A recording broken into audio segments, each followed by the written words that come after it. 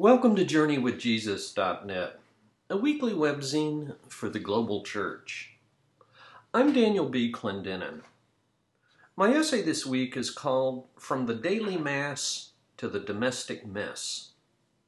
It's based upon the lectionary readings for Sunday, May 11th, 2014, which happens to be Mother's Day.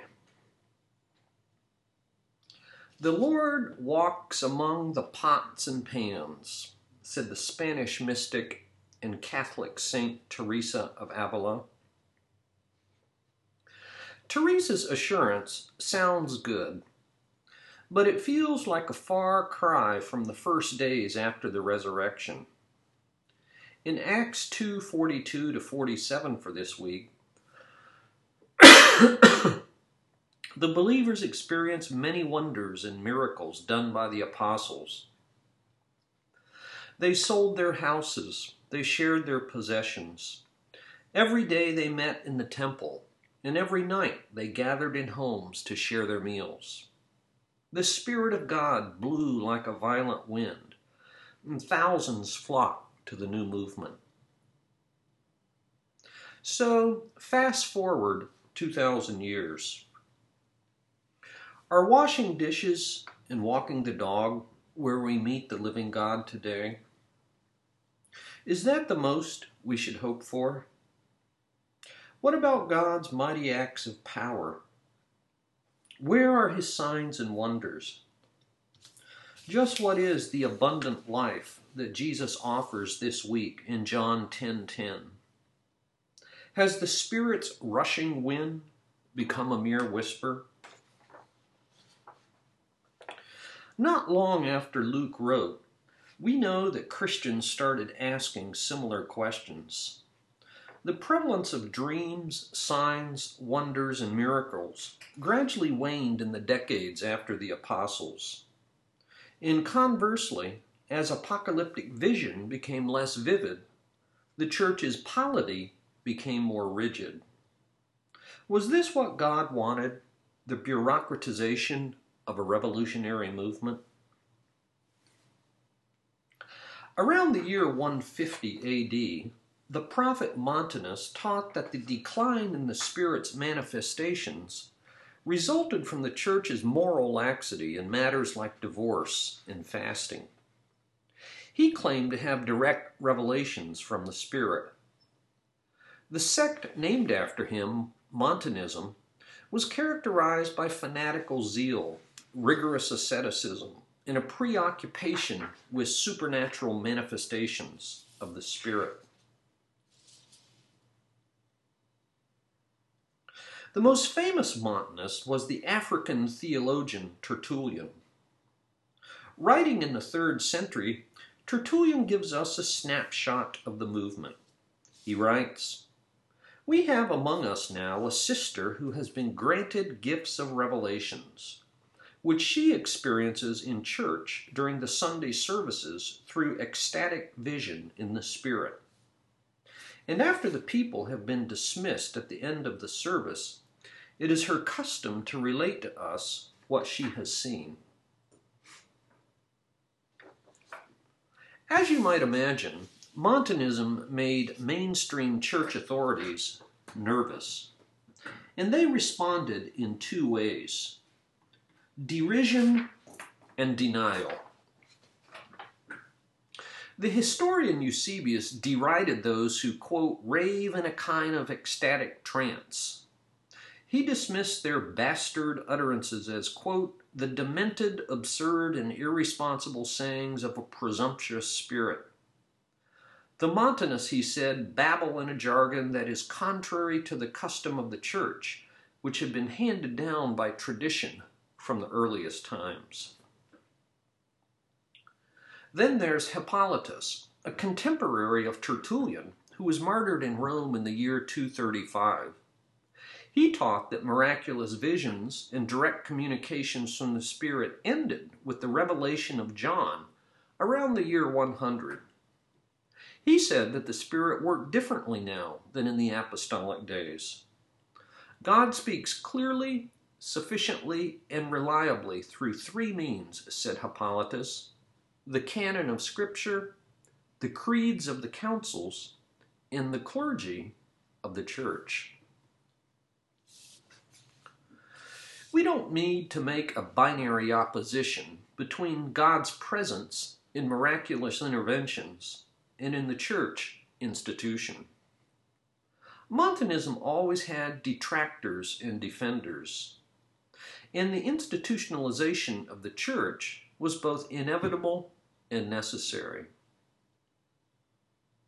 The genius of Teresa's observation about finding God among the pots and pans is that it suggests a third way that the Spirit meets us. I recently read Anne McDermott's new novel called Someone. It's her first novel in 7 years and won the National Book Award for Fiction in 2013. The bland and anonymous title of the novel points to its universal subject matter: the everyday life of an ordinary person. In this case, Marie Comfort, who narrates her life story from a young girl until she's an old woman living alone in a care facility. The story is set in Brooklyn, where McDermott was born in 1953, and in her family's Irish-American Catholicism. Marie's friend Pegeen lives next door. Gertie Hansen was a best friend for many decades. Her brother Gabe was a priest for a year, but then quit and had a nervous breakdown. Dora Ryan married a person who turned out to be a woman dressed like a man. People die. Friends move away. They get sick and have accidents. The neighborhood declines and the apartments deteriorate. There's a first love as a teenager, then the long love of marriage to Tom. What's going on here is the quotidian life of someone, anyone, told in rich detail. Marie, in other words, is an unremarkable woman with an unforgettable life. Call it the sacred ordinary. The morning after her honeymoon, Marie awakens to familiar urban sounds outside the window. She calls it a disappointing sense of an ordinary day. Even here in the lovely hotel, an ordinary day simply going on. But that's all anyone has, McDermott seems to say, and life can be very good indeed, with its mysterious mixture of ordinary joys and sorrows. The Celtic tradition is famous for its simple prayers by ordinary people about everyday life. The Celts would concur with the wisdom of Teresa. They specialized in prayers for the mundane matters of life. For them, God was present everywhere and in all ways.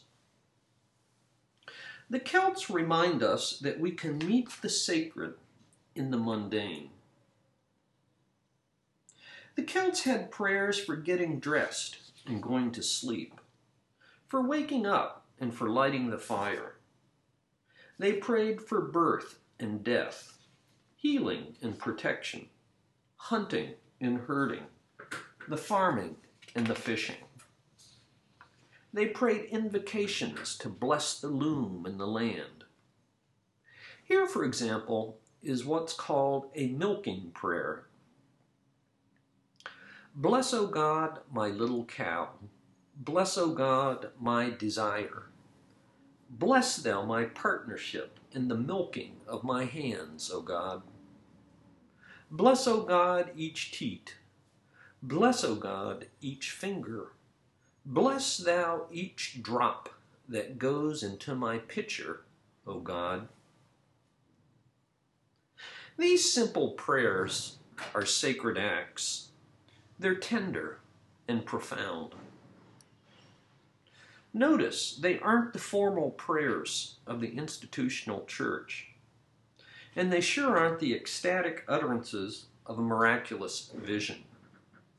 They're dignified, homely, and eloquent, the ordinary and yet sacred stuff of life in God's Spirit. In short, they're holy because they're holistic. The Catholic Gregory Popcak writes that while we meet God in the daily Mass at church, we also meet him in what he calls the domestic mess at home. God's grace allows us to be transformed by doing little acts of family life with great love, wiping noses, drying tears, drawing pictures, playing games, calming fears. At the Vox Veni Church in Austin, Texas, parishioners have written their own Celtic-like prayers for driving in traffic, doing the laundry, brushing teeth, washing dishes. We might also imagine many more such prayers for Little League Baseball and the lawnmower, for the Girl Scouts and the piano lessons. Gregory Popcak concludes, "We don't need to escape our homes to find God and sanctity. We don't need to run away from home to pray. We need to follow Christ's example and empty ourselves, entering more deeply into the mystery of the domestic mess and finding the wholeness and holiness that waits for us there."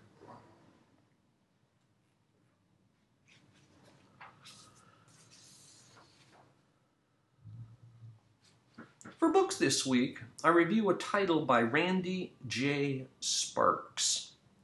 The title, Where the Negroes Are Masters, An African Port in the Era of the Slave Trade. Cambridge, Massachusetts, Harvard University Press, 2014. 309 pages. By the time the British and Americans declared the slave trade illegal in the 19th century, 10 million Africans had been exported to the New World. The single largest slave trading depot was a port called Anamobi in present-day Ghana. Randy Sparks has written a masterly microhistory, or what you might call an urban biography of Anamobi. He documents how the African actors in this story were not all passive pawns, but in remarkable ways, powerful agents of the slave trade. The Fonte elite dictated almost all terms of the slave trade, says Sparks, and British traders violated their edicts at their own peril. The Fonte were in full control of their port and their trade. They were the middlemen between the European slavers and the supply of slaves in the African interior. They fixed the prices. They collected rent, taxes, and tributes.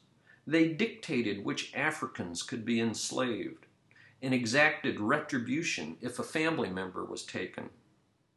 Most of the slaves were prisoners of war. Some were criminals, and a few others were kidnapped. Before the slave trade, Anamobi was a sleepy fishing village that was a net importer of slaves and an exporter of gold. That equation flipped with slavery. Sparks devotes individual chapters to the absolute master of the Gold Coast, the African John Caranti, a combination merchant, magistrate, and military commander who sent his sons to London and Paris for their educations, and one Richard Brew, an Irish trader who married Caranti's daughter and lived permanently at Anamobi. Together, they exported more slaves than anyone. There were many more actors, of course: brokers, gold takers, ship captains and their crew members, canoe men, bush traders, health officers who inspected the cargo, clergy, insurance companies, creditors, linguist translators, suppliers, artisans, and craftspeople. The plantation economy created a high demand for slaves in America. Rum runners from Rhode Island established Newport as the most important slave port in North America. It was a lucrative, if risky and dangerous, business. In Anamobi, it all crashed in a sudden collapse, much to the regret of the Fonte, due to the perfect storm of the American Revolution, a devastating war with their rival Asante, and 1807 legislation that made slavery illegal. Money and not morality, Thomas Jefferson once said, is the principle of commerce in commercial nations. Randy J. Sparks, Where the Negroes Are Masters, an African port in the era of the slave trade. For movies this week, I review a documentary called Cutie and the Boxer, 2013. This film about the artist couple Ushio and Noriko Shinohara was nominated for Best Documentary for the 2014 Oscars. The film opens with the diminutive 80-year-old Ushio in goggles, slamming away at a huge canvas with boxing gloves fitted with paint sponges. The so-called action painting by the neo-Dadaist takes about 2 minutes. Then there's his huge motorcycle made of cardboard. Ushio's work has been featured at galleries around the world. His wife, Noriko, who met Ushio when she came to New York City as an art student in the 60s, is a painter-cartoonist, but she's lived in the shadow of her boxer husband. Much of the film explores their stormy relationship and her growing independence and sense of empowerment. Ushio's works don't sell. They appear to live in poverty. Ushio and his son Alex were alcoholics, and yet they've stayed together for 40 stormy years. The film was a favorite at the Sundance Film Festival. I watched this film on Netflix streaming. Cutie and the Boxer. For poetry this week, we posted a poem by Denise Levertov, 1923 to 1997. It's called The Servant Girl at Emmaus. From Luke 24, the poem is based on a painting by Diego Velázquez. She listens, holding her breath. Surely that voice is his. The one who had looked at her across the crowd once, as no one had ever looked, had seen her, had spoken as if to her. Surely those hands were his, taking the platter of bread from hers just now. Hands he'd laid on the dying and made well. Surely that face, the man they'd crucified for sedition and blasphemy, the man whose body disappeared from its tomb, the man it was rumored now some women had seen this morning, alive. Those who had brought this stranger home to their table don't recognize yet with whom they sit. But she in the kitchen, absently touching the wine jug she's to take in, a young black servant intently listening, swings round and sees the light surrounding him, and is sure. Denise Levertov, The Servant Girl at Emmaus. Thank you for joining us at JourneyWithJesus.net for Sunday, May 11th, 2014. I'm Daniel B. Clendenin.